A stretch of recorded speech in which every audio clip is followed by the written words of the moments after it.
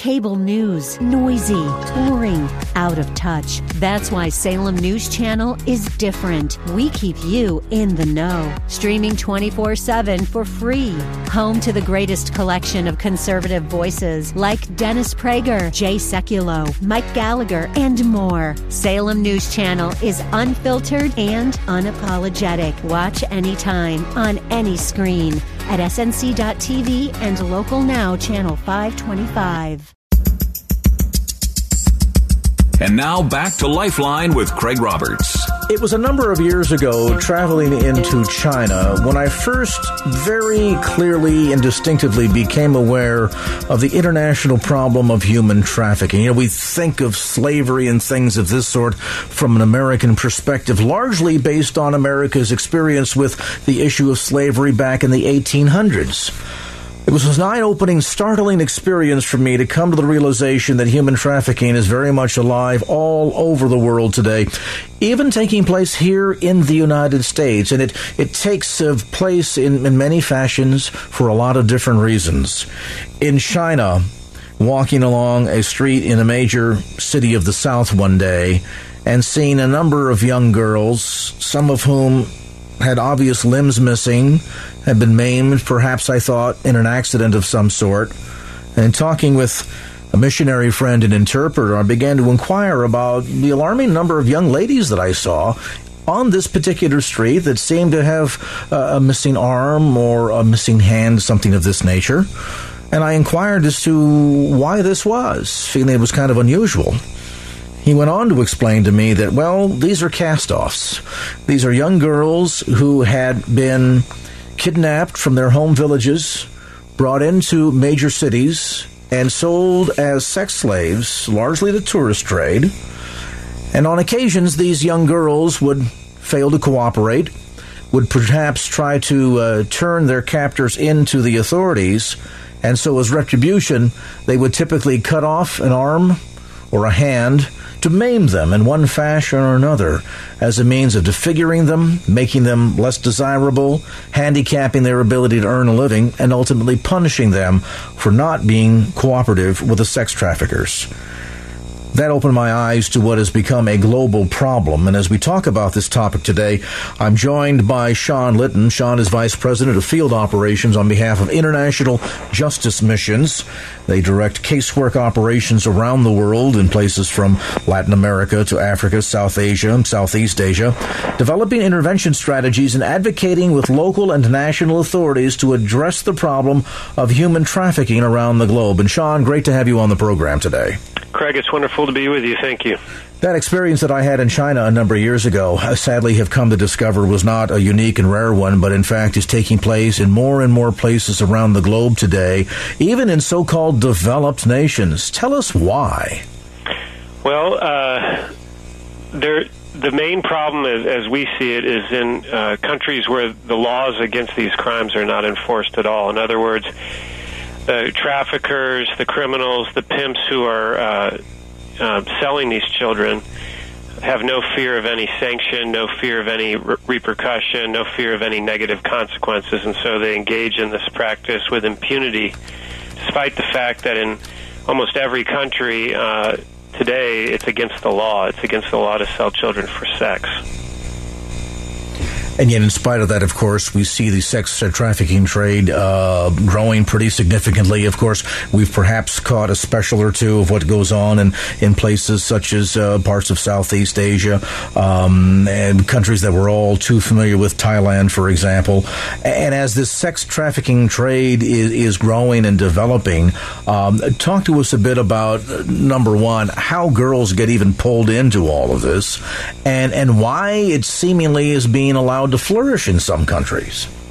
Right. So the children that get involved typically are migrating. So they're from very poor and impoverished areas, and someone comes to their village, somebody from their same ethnic group. They generally refer to them as an auntie. They come to the village, maybe they're from the village or a nearby village, and they tell their parents, I can help your daughter find a good job in the city, the daughter feels a debt of gratitude to her parents in many of these cultures, and she's obligated to care for them. And so she wants to help her parents, so she'll go with this auntie, and then the auntie, it turns out, is a trafficker, and rather than give her a good job or take care of her, this young woman will be sold into a brothel. And once there, she's locked away. She's kept from going for help, but even if she could go for help, usually she doesn't speak the local language. She sees the police coming by the brothel and collecting money every week, so there's really nowhere for her to turn. She has no access to her family. They're from a village up in the hills or far, far away, or even in another country in many cases. And she's literally trapped. And then if she refuses to participate, if she refuses to cooperate, they'll deny her food. In many cases, she'll be beaten. She'll be forced to watch pornography. And just over time, they will wear her will down until she submits. She submits herself to this abuse that goes on day after day after day after day. And these girls, Sean, literally get trapped into this scenario. They're far away from home. They're embarrassed about the circumstances that have taken place. And quite often, those that are engaged in the sex trafficking threaten these girls and their families, don't they? Absolutely, yes. And so, the trafficker will tell the girl, I paid good money for you, and if you don't cooperate, then, I will find your family. Or there'll be stories of girls who have attempted to run away only to be brought back and killed in front of the other girls to frighten them into submission and cooperation. It's pretty horrifically manipulative, isn't it? I mean, aside from the horror of what they're drawing these young girls into, quite often, as you suggest, they are trying to better their station in life, maybe move from a village into the city with the hope and promise of earning more money to take care of their family. Maybe there's somebody in the family that's ill. They need money because of additional medical expenses, things of this sort. We've even seen cases of human sex trafficking taking place where women and men sometimes are being lured with promises of immigration into the United States, and if you come over, we'll help pay your way and get you into the country, things of this sort, only to find out that once they arrive here, not having any contacts, having no command of the language, suddenly they're being forced into sex slavery. Exactly, yeah, and they have, their passport, if they had one, has been taken away, so they're in the country illegally, and they feel there's nowhere to turn. If they go to the authorities, they'll be arrested for, illegal immigration. We've seen the stories, as I mentioned earlier, coming out of places like Thailand, the Philippines, other so-called even sex tourism destinations. And certainly I think there's a growing sense of awareness of the problem globally. But I'm curious, Sean, based on your years of involvement with the international justice missions, I understand you, in fact, came out of private practice in your own law firm to be involved in this ministry organization. Are we hearing more of these stories simply because the reporting is getting better, or are we hearing more of these stories because the horrificness of this crime is on the increase? It's hard to say exactly. There certainly is a great deal more reporting and a great deal of more attention being focused on this issue. But at the same time, what you have is massive economic migration happening as people in poorer countries move towards those who are more wealthy, where there's more jobs. And this is part of globalization. It's part of a global phenomena. At the same time, more and more roads are getting into these villages, that have been formerly isolated and safe and by their isolation. And so then the traffickers have access to more and more people to move into the sex trade. So it's a combination of both greater attention on the issue, and again, I do think that's expanding as the process of globalization and the process of economic migration increases. Talk to us a bit about the role that International Justice Missions is taking in not only addressing increased awareness of this, creating a more hostile environment for those engaged in the trafficking and the slavery end of all of this, but then, too, the hope that your organization is providing in helping to get these women and sometimes men out of this terrible lifestyle. Right. So when in our offices, so for example, I worked in an office in Thailand, also an office in the Philippines, so we'll do investigations, and we have undercover investigators that will go out and locate these establishments that are selling children for sex.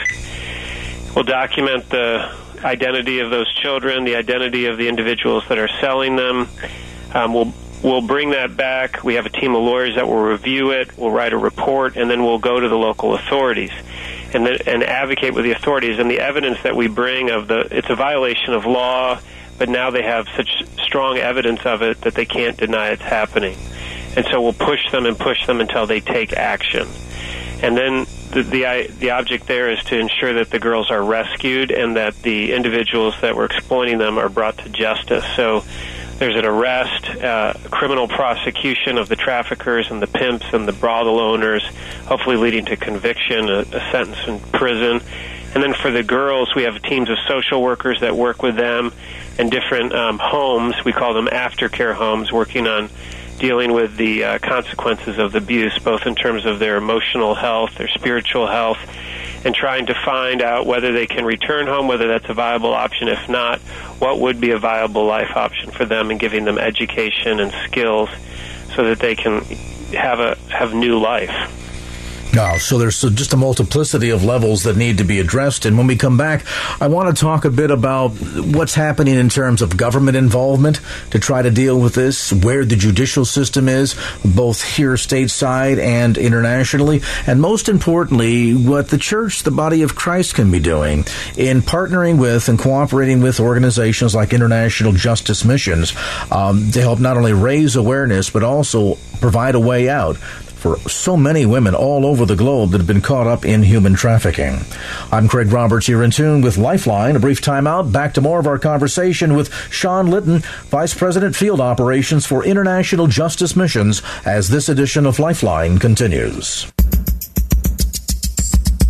And now back to Lifeline with Craig Roberts.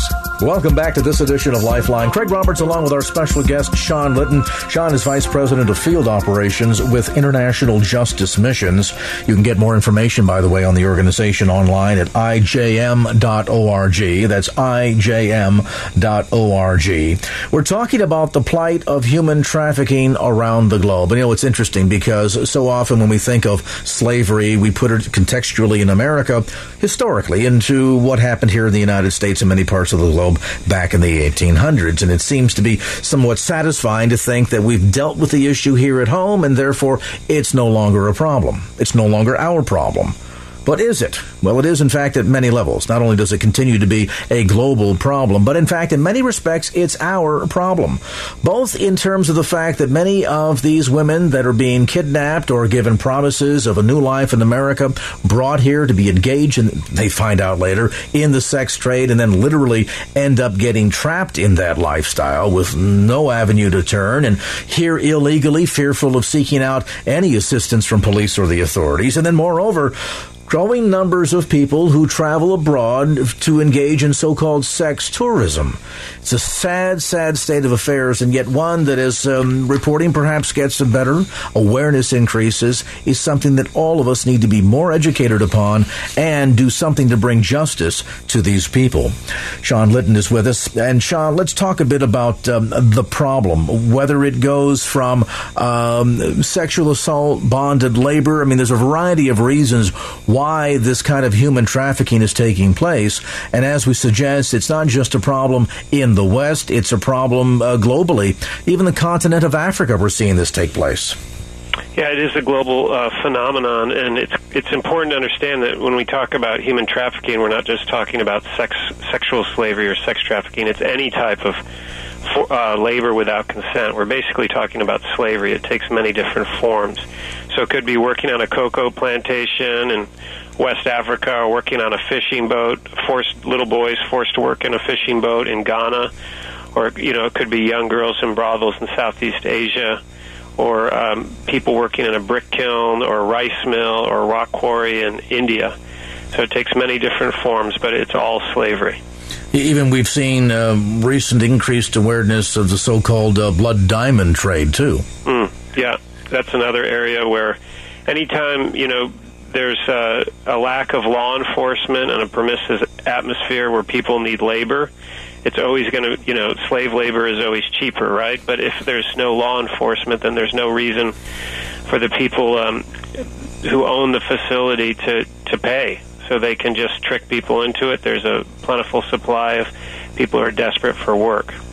This is a problem taking place at many tiers in the West, in the developed nations, in developing nations, and one that I think needs to be dealt with at a variety of levels. Talk to us a bit about the role and uniquely that IJM is playing in all of this. Well, the first thing that we're doing is in the places where we're working in Southeast Asia and India and Africa and Latin America, we're basically shining a flashlight right on the issue. But a lot of people will say there's terrible trafficking, but to actually go in, to work undercover, to actually document the situation, to show exactly how it's happening, and then to collaborate with the local justice authorities to take action against the perpetrators and to ensure the rescue and restoration of the victims.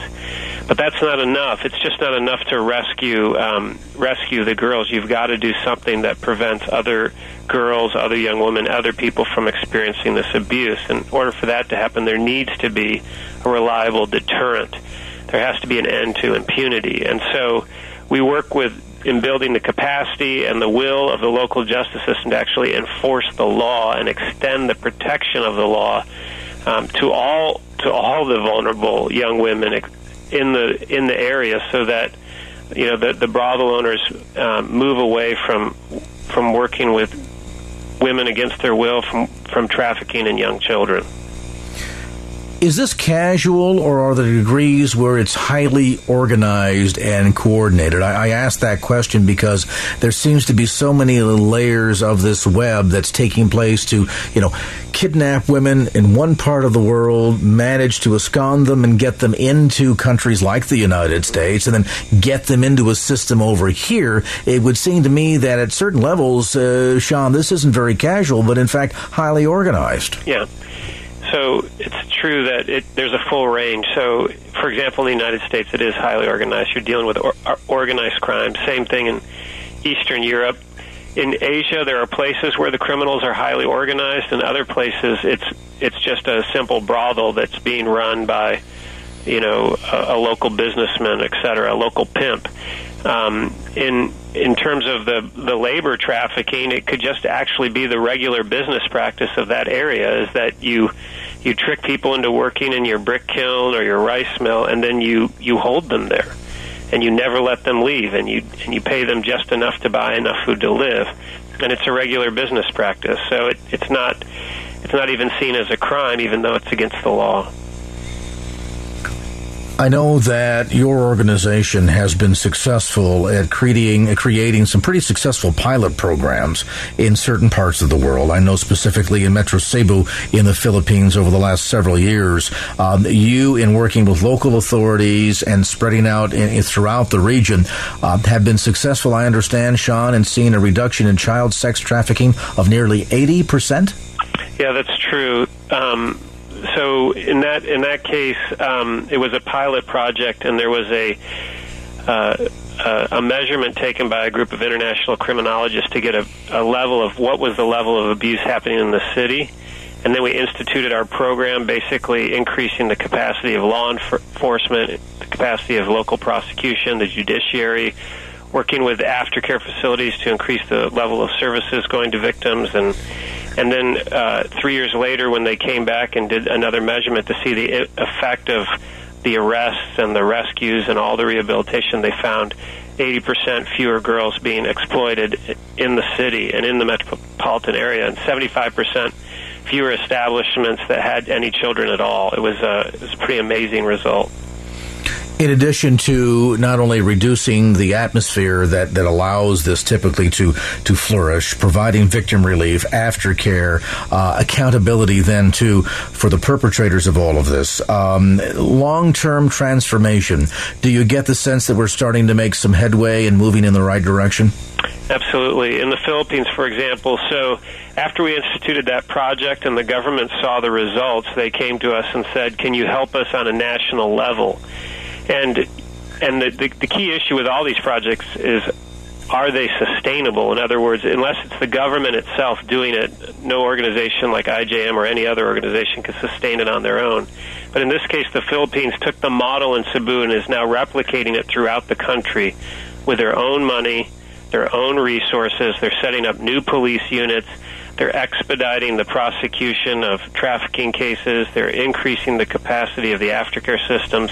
The government's doing this on their own. And so we're seeing the ripple effect of just one model of showing how it can work to increase the enforcement of the law, can reduce the problem, and now it's being replicated throughout the entire country. And in the other countries where we're working, we're seeing the same effect, that gradually it's happening at a slower rate, but gradually, as people see the results, they want to put more energy into it. And, of course, your organization is helping to spearhead a lot of this, educate folks. And toward that end, we mentioned the fact that you are in town speaking at a conference dealing with this very issue. If ultimately, Sean, folks want to find out more about how they can get involved in partnering with IJM to make a difference and the role that the church needs to be playing, quite frankly, from the standpoint of our justice obligation, what kind of resources are available through the IJM website toward that end? Well, the website is by far the best place to start. There's also an app you can download if you have a smartphone. You can follow us on Twitter or Facebook. There's a book called Good News About Injustice that you can find, through the website or through a bookseller. That kind of lays the foundation for what we're doing, what the biblical foundation is for seeking justice for the poor and the oppressed. You can become a freedom partner. You can support the organization financially. You can pay for the rescue that the poor cannot afford to buy for themselves. You can sign up to receive our upcoming holiday gift catalog. You can give the gift of rescue to people. And most importantly, and what I'd love for people to do, is join us as prayer partners. You can do that through the website, and then you'll get updates on kind of where we're working, the obstacles we're running up against, and you can help us through prayer. You can actually pray for these operations that we're trying to get done to rescue these people. Absolutely. But ultimately, we want to encourage folks to not only get educated, get involved prayerfully, but get behind supporting the organization and working in countries globally on a variety of continents. We mentioned Latin America, Africa, South Asia, Southeast Asia. You can get more information again online at IJM. That's for International Justice Missions, IJM.org. And Sean Litton, Vice President, Field Operations for International Justice Missions, we appreciate the time. Thank you so much, Craig. It's been a pleasure. And now back to Lifeline with Craig Roberts. You know us, the baby boomer generation, those born between 1946 and 1964, 76 million all told.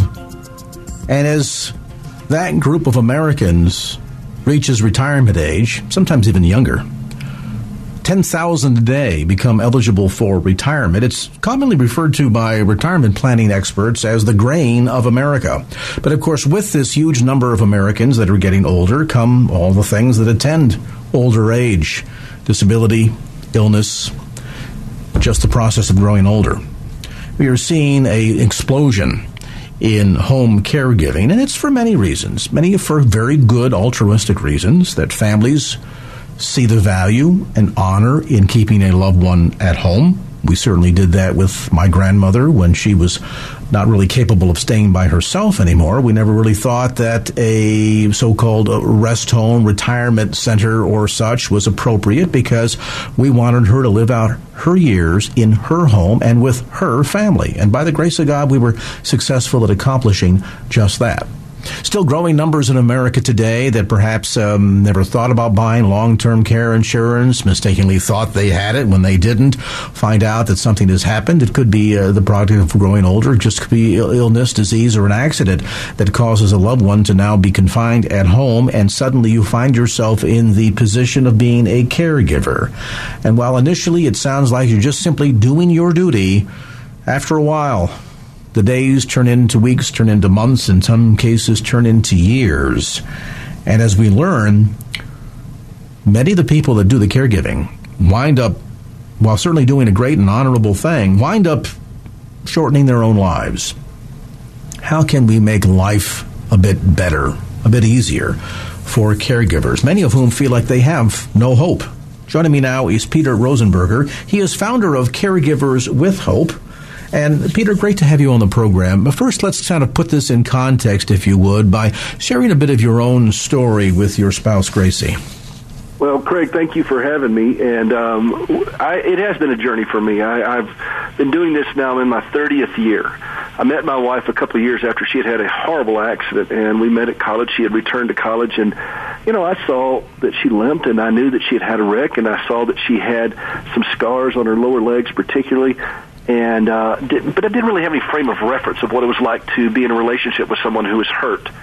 She'd already had 20 operations by the time I met her, but we were young and optimistic and both very much in love, and quite truthfully, Craig, she's a babe, and so I was just thinking, this girl's a babe. And then I heard her sing, and I knew that the soul that was there was just somebody that I wanted to care for the rest of our life together. And I had no idea. I was just as dumb as a box of rocks when it came to this sort of thing. And to give you a fast forward here, we're up to now that I can count 78 surgeries. Now, that's not all the procedures, that's just surgeries. She gave up both of her legs in the 90s. She's had more than $9 million worth of medical bills. It's probably closer to 10 or 11 now. 60-plus doctors. I stopped counting at 60 2 years ago, and she's had a dozen more come on since then, I think. So it just keeps escalating. 7 different insurance companies and 12 different hospitals where she's been treated. So this has been a medical nightmare that has never plateaued. We've had seasons where things are okay and it's not quite as dire. We do some fun things together, but then we have just constant grind of issues that are going on. My message is all about stewardship for the caregiver. And I have to realize that I didn't do this to my wife. I didn't break her, and I can't unbreak her. I can't fix this, and God has me here for a much different purpose. This challenge, when we exchange vows at the altar, it's in sickness and in health, and we kind of rattle through that, and we like the living and the health part, the sickness and the death do us part portion. We really don't give much context to, and in all fairness, we're young, we're starting out a new life together with our loved ones, so we're probably not thinking about how things may end, and yet inevitably we know that everything has a beginning, a middle, and an end. And for a lot of people that maybe suddenly there's just that sense of, oh my goodness, I don't recall signing up for this. Well, and they did. And that's just the bottom line. They did. And now some of the people that are doing this are not doing it for a spouse. They're doing it for a parent, or they're doing it for a cousin or a brother or a neighbor, or there's all kinds of things. I spend a good bit of time talking with people in the homosexual community that are taking care of somebody that's a friend, a neighbor, a partner, or whatever, that they didn't have any kind of vows or anything. They're just in this situation. It's everywhere. It's affecting everybody. If you notice the other day when the Denver Broncos won the game, that's the first time that the AFC Championship trophy has been accepted by a caregiver, because Bolin the owner has Alzheimer's, and his wife accepted it. It's everywhere, and it's affecting everybody from every kind of walk of life, whether you're married, whether you're just neighbors, whether if you're living together. It doesn't matter. It's everywhere. If you love somebody, you're going to be a caregiver. If you live long enough, you're probably going to need one. All right, let's talk a bit about this sudden shifting of roles. And I say shifting of roles because oftentimes we're accustomed with, we're raising a family, raising kids, so doing things like fixing meals and bathing them and changing diapers. Well, we get all of that. We also get about the fact that they're eventually going to grow out of that process and be able to care for themselves. Sadly, that's not true in all cases. And when we talk about caregiving, particularly for the elderly, we understand that the real end scenario is probably going to be deterioration, not the hopes of suddenly getting better. And so you begin to get sick at 84, and by the time you're 90, you're healthy as can be again. It doesn't work out that way. No, it doesn't. And you don't also have with families with special needs children. My brother has a daughter with cerebral palsy. She's been this way from birth, and she's basically like taking care of a 2-year-old, and she's 27. So you're dealing with so many different dynamics in here. And what I found, Craig, is this. I've been doing this a long time, but what I found is the task of caregiving, whether it's changing diapers, whether it's making meals or bathing and all those kinds of things, those things can be tedious and even unpleasant. But that's not really the heartache of a caregiver, I have found. Most people can kind of punch through those things. The heartache of the caregiver is that there doesn't seem to be any end in sight, that this thing could go on for so long, and that they are losing themselves in this journey. Caregivers suffer from three I's, Craig. They lose their independence, they lose their identity, and they become isolated. And it's in that craziness that most caregivers start to despair and start to struggle. Those late-night conversations with the ceiling fan, and you're just wondering, is this ever going to end? Am I ever going to be able to kind of get on with my life? And it slowly dawns on a lot of caregivers that this is our life. This is it. This is my life. And this has been my life for 30 years. And I've had to learn that I can live a healthier life in this. I could be happy in this, or I can be miserable in this. That's my choice. You know, I can't choose on the painful parts of life. We're going to have pain no matter how it comes, but I can choose on how I'm going to respond to it. And that's what I'm trying to learn as a caregiver each and every day myself. And I've also learned that healthy caregivers make better caregivers. And I can't simply throw myself recklessly at taking care of my wife with no regards to my own healthiness. And if I do that, I end up compromising the one person standing between her and even further disaster, which is the caregiver. So there's a complex set of emotional challenges that go on with this, and that's what I'm speaking to, these caregivers that are in the valley of the shadow of death, and it is a long valley. But you don't have to be miserable in it. We're as happy or as miserable as we want to be. So a lot of it has to do with a matter of perspective and attitude, and I want to talk a bit about that when we come back, because, you know, truth be told, this is oftentimes lonely, very stressful. I recall when my godfather went through this with my godmother, who had been diagnosed with ovarian cancer.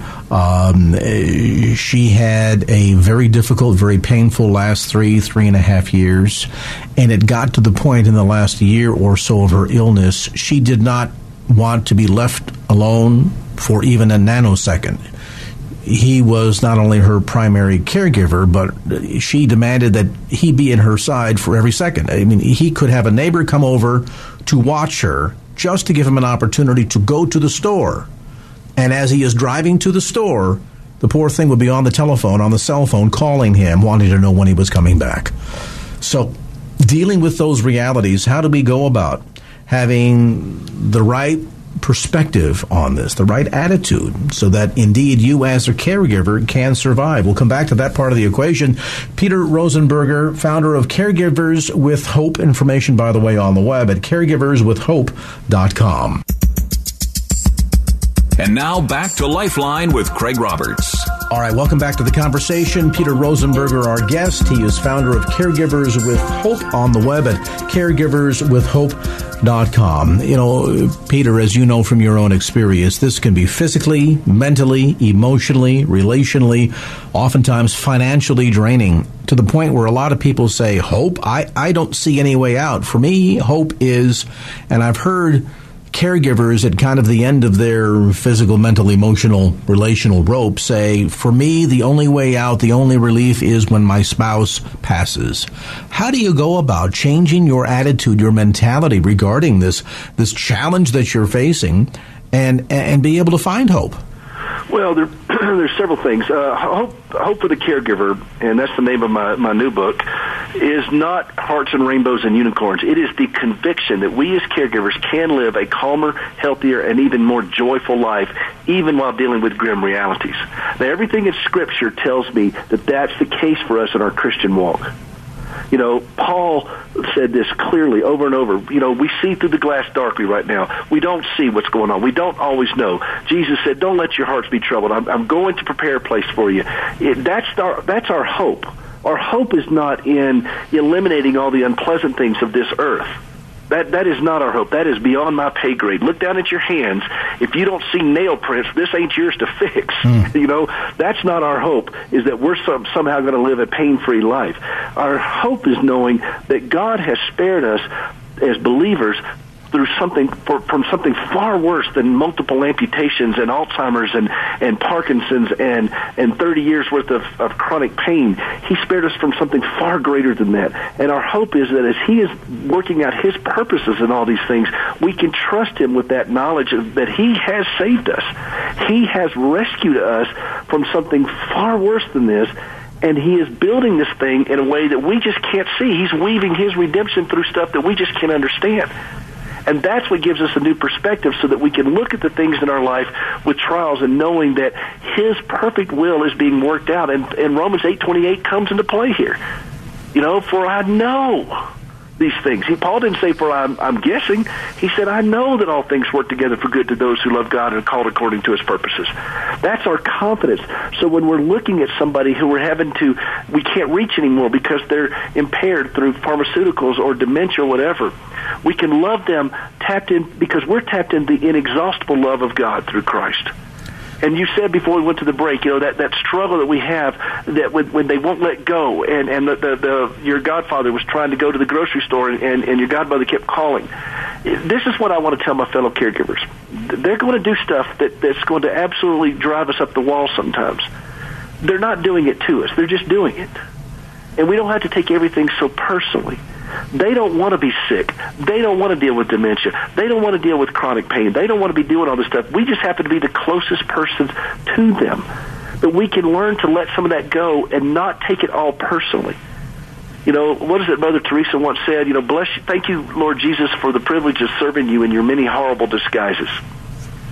And you can be all bent out of shape about this, but my goal for caregivers is that when we do stand at a grave, and one day most likely we will, and that's the goal, by the way, is that for a caregiver to stand in the grave, not be in the grave first. And that's a hard thing to say, but that's the reality. But that we stand there without clenched fist, without fists that are clenched at our loved one, at families and friends that didn't maybe help the way we wanted them to, at ourselves for what we could have, would have, should have done, or even at God, that we can learn to live peacefully with these things. Even if your loved one is not dealing with all this stuff, you're not living a trouble-free life. Everybody's got something going on. This is just a little bit more accelerated, and it requires us to bend our will into the will of God more and faster than we probably would otherwise. Is part of this, Peter, sort of the natural flesh inclination to push back against this aspect of the reality of life? I often, when there's been debates over things like, we want to legalize, say, physician-assisted suicide, because we refer to this as death with dignity, and I often think to myself, well, wait a minute, since when is death dignified? The deterioration of our body and going through pain and agony and all of that stuff, there's nothing dignified about that. Why don't we focus on living with dignity? And death, sadly, is a product of man's sin nature. It's our fallen condition. Is it helpful for the caregiver to be reminded of that, or are we just kind of pushing back against the reality of the grave and maybe our own sense of mortality? Well, I think what happens is we are screaming out for relief. And so we rush to things like, euthanizing, things like that, and so forth. We're just screaming out for relief. And I've taken a different path. I mean, again, I've been doing this for 3 decades. I've been doing it since the first Cold War. But you learn to accept that maybe relief is not the thing that we're supposed to be seeking so much, is learning to trust God in this. And we place our scared hand into his scarred hand and learn to say, okay, well, how do I deal with this today? See, nobody can do this for a lifetime, Craig, but anybody can do it for 24 hours. And that's really kind of how we as caregivers have to learn to live. You can only start screaming and crying and praying and God bail me out of this, God bail me out of this, God get me out of this, or the government get me out of this, somebody get me out of this. You can only do that for so long before that becomes kind of tedious. And you have to learn to say, okay, how do I be sustained in this? And your prayer changes. God, sustain me in this. Strength for today, bright hope for tomorrow. So instead of focusing on our suffering, focus instead on our serving. Well, exactly. And focus on what God is doing in the midst of these things. You know, you go back and look at Solzhenitsyn after he got out of the Russian prison, and he said, bless you, prison, for the change you've made in my life. I mean, something happened to him in that prison. Corrie ten Boom. I could just go down the list of people, Viktor Frankl and all these other people who experienced life on a much greater level in the midst of some very, very harsh thing. Nelson Mandela, he went into prison almost as a terrorist and came out a statesman. And there's a point where we walk through this suffering, we walk through these bleak things, but if we are willing to go inward and to be changed in a healthy direction through this thing, we find that we can experience a quality of life that we thought was unattainable. There's beauty everywhere. There's excitement everywhere. There's joy everywhere. But sometimes we allow these things to obfuscate our view, because this does affect us, like you said, our health, our emotions, our lifestyle, our profession, our money. Everything about this is affected. But is that necessarily a bad thing, and is it causing us to act like jerks? See, I'm from the mindset that this does not cause character defects. It amplifies what's already there, and it gives us an opportunity to deal with this in a healthy manner if we so choose. And the question then becomes, like I said at the beginning of the conversation, it's all about stewardship. How can I be the best steward for my wife? How can I be the best steward for me? What is the best choice for the unit? And as your godfather found out, that sometimes he had to get away. And he has to recognize that it's more important for him to have moments of respite and healthiness, and he's just going to have to not answer the phone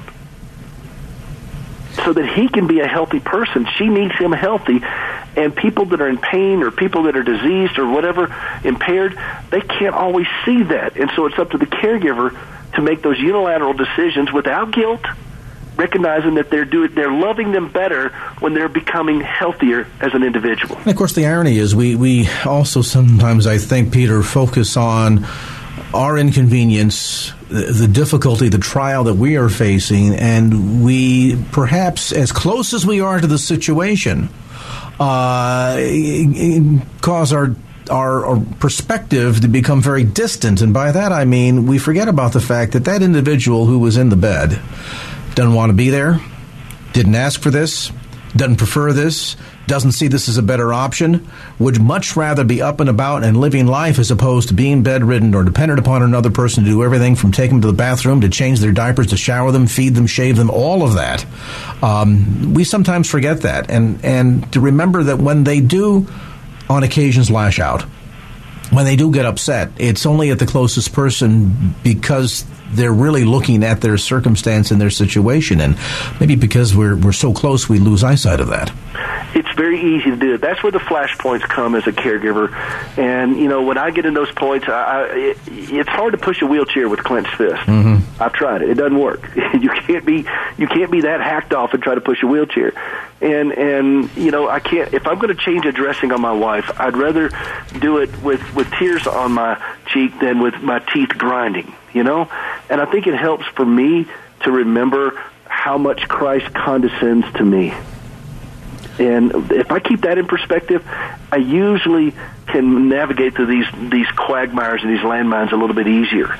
But when I get so wrapped up in my own self, that's when it's hard. But there are tools and strategies that we as caregivers, that's what we're all about at Caregivers with Hope, is helping those caregivers learn how to navigate these things so you don't set off those emotional landmines that seem to go off in these high crisis moments. And I want to encourage listeners, by the way, Peter, on the heels of that exhortation, to take advantage of the website. There's a lot of great resources there. The big message, as you're hearing tonight, is you're not alone. Yes, it could be worse than this, so be grateful in what you have. It's a matter of your attitude, your perspective, and as Peter, I think, very aptly mentioned, people don't turn nasty and cruel because they're dealing with someone that is in the unfortunate circumstance of requiring a caregiver. It rather amplifies that pre-existing character flaw.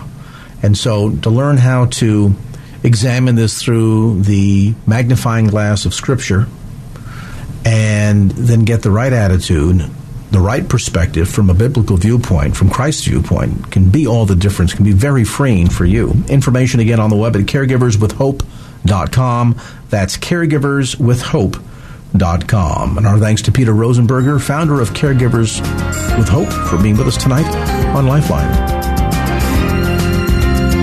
Well, Well, that's going to do it for this edition of Lifeline. Thanks so much for being with us. And if there was anything you heard on today's show that you'd like to hear again or share with a friend, grab a copy of the Lifeline podcast. Simply log on to KFAX.com. That's KFAX.com for the Lifeline podcast. Our producer is Wanda Sanchez. I'm Craig Roberts. Till next time round, remember, just don't keep the faith. Get out there and share it and make it a great evening. So long. Opinions expressed in the preceding program do not necessarily represent the views of the ownership, staff, or management of KFAX. Copyright Salem Communications, all rights reserved.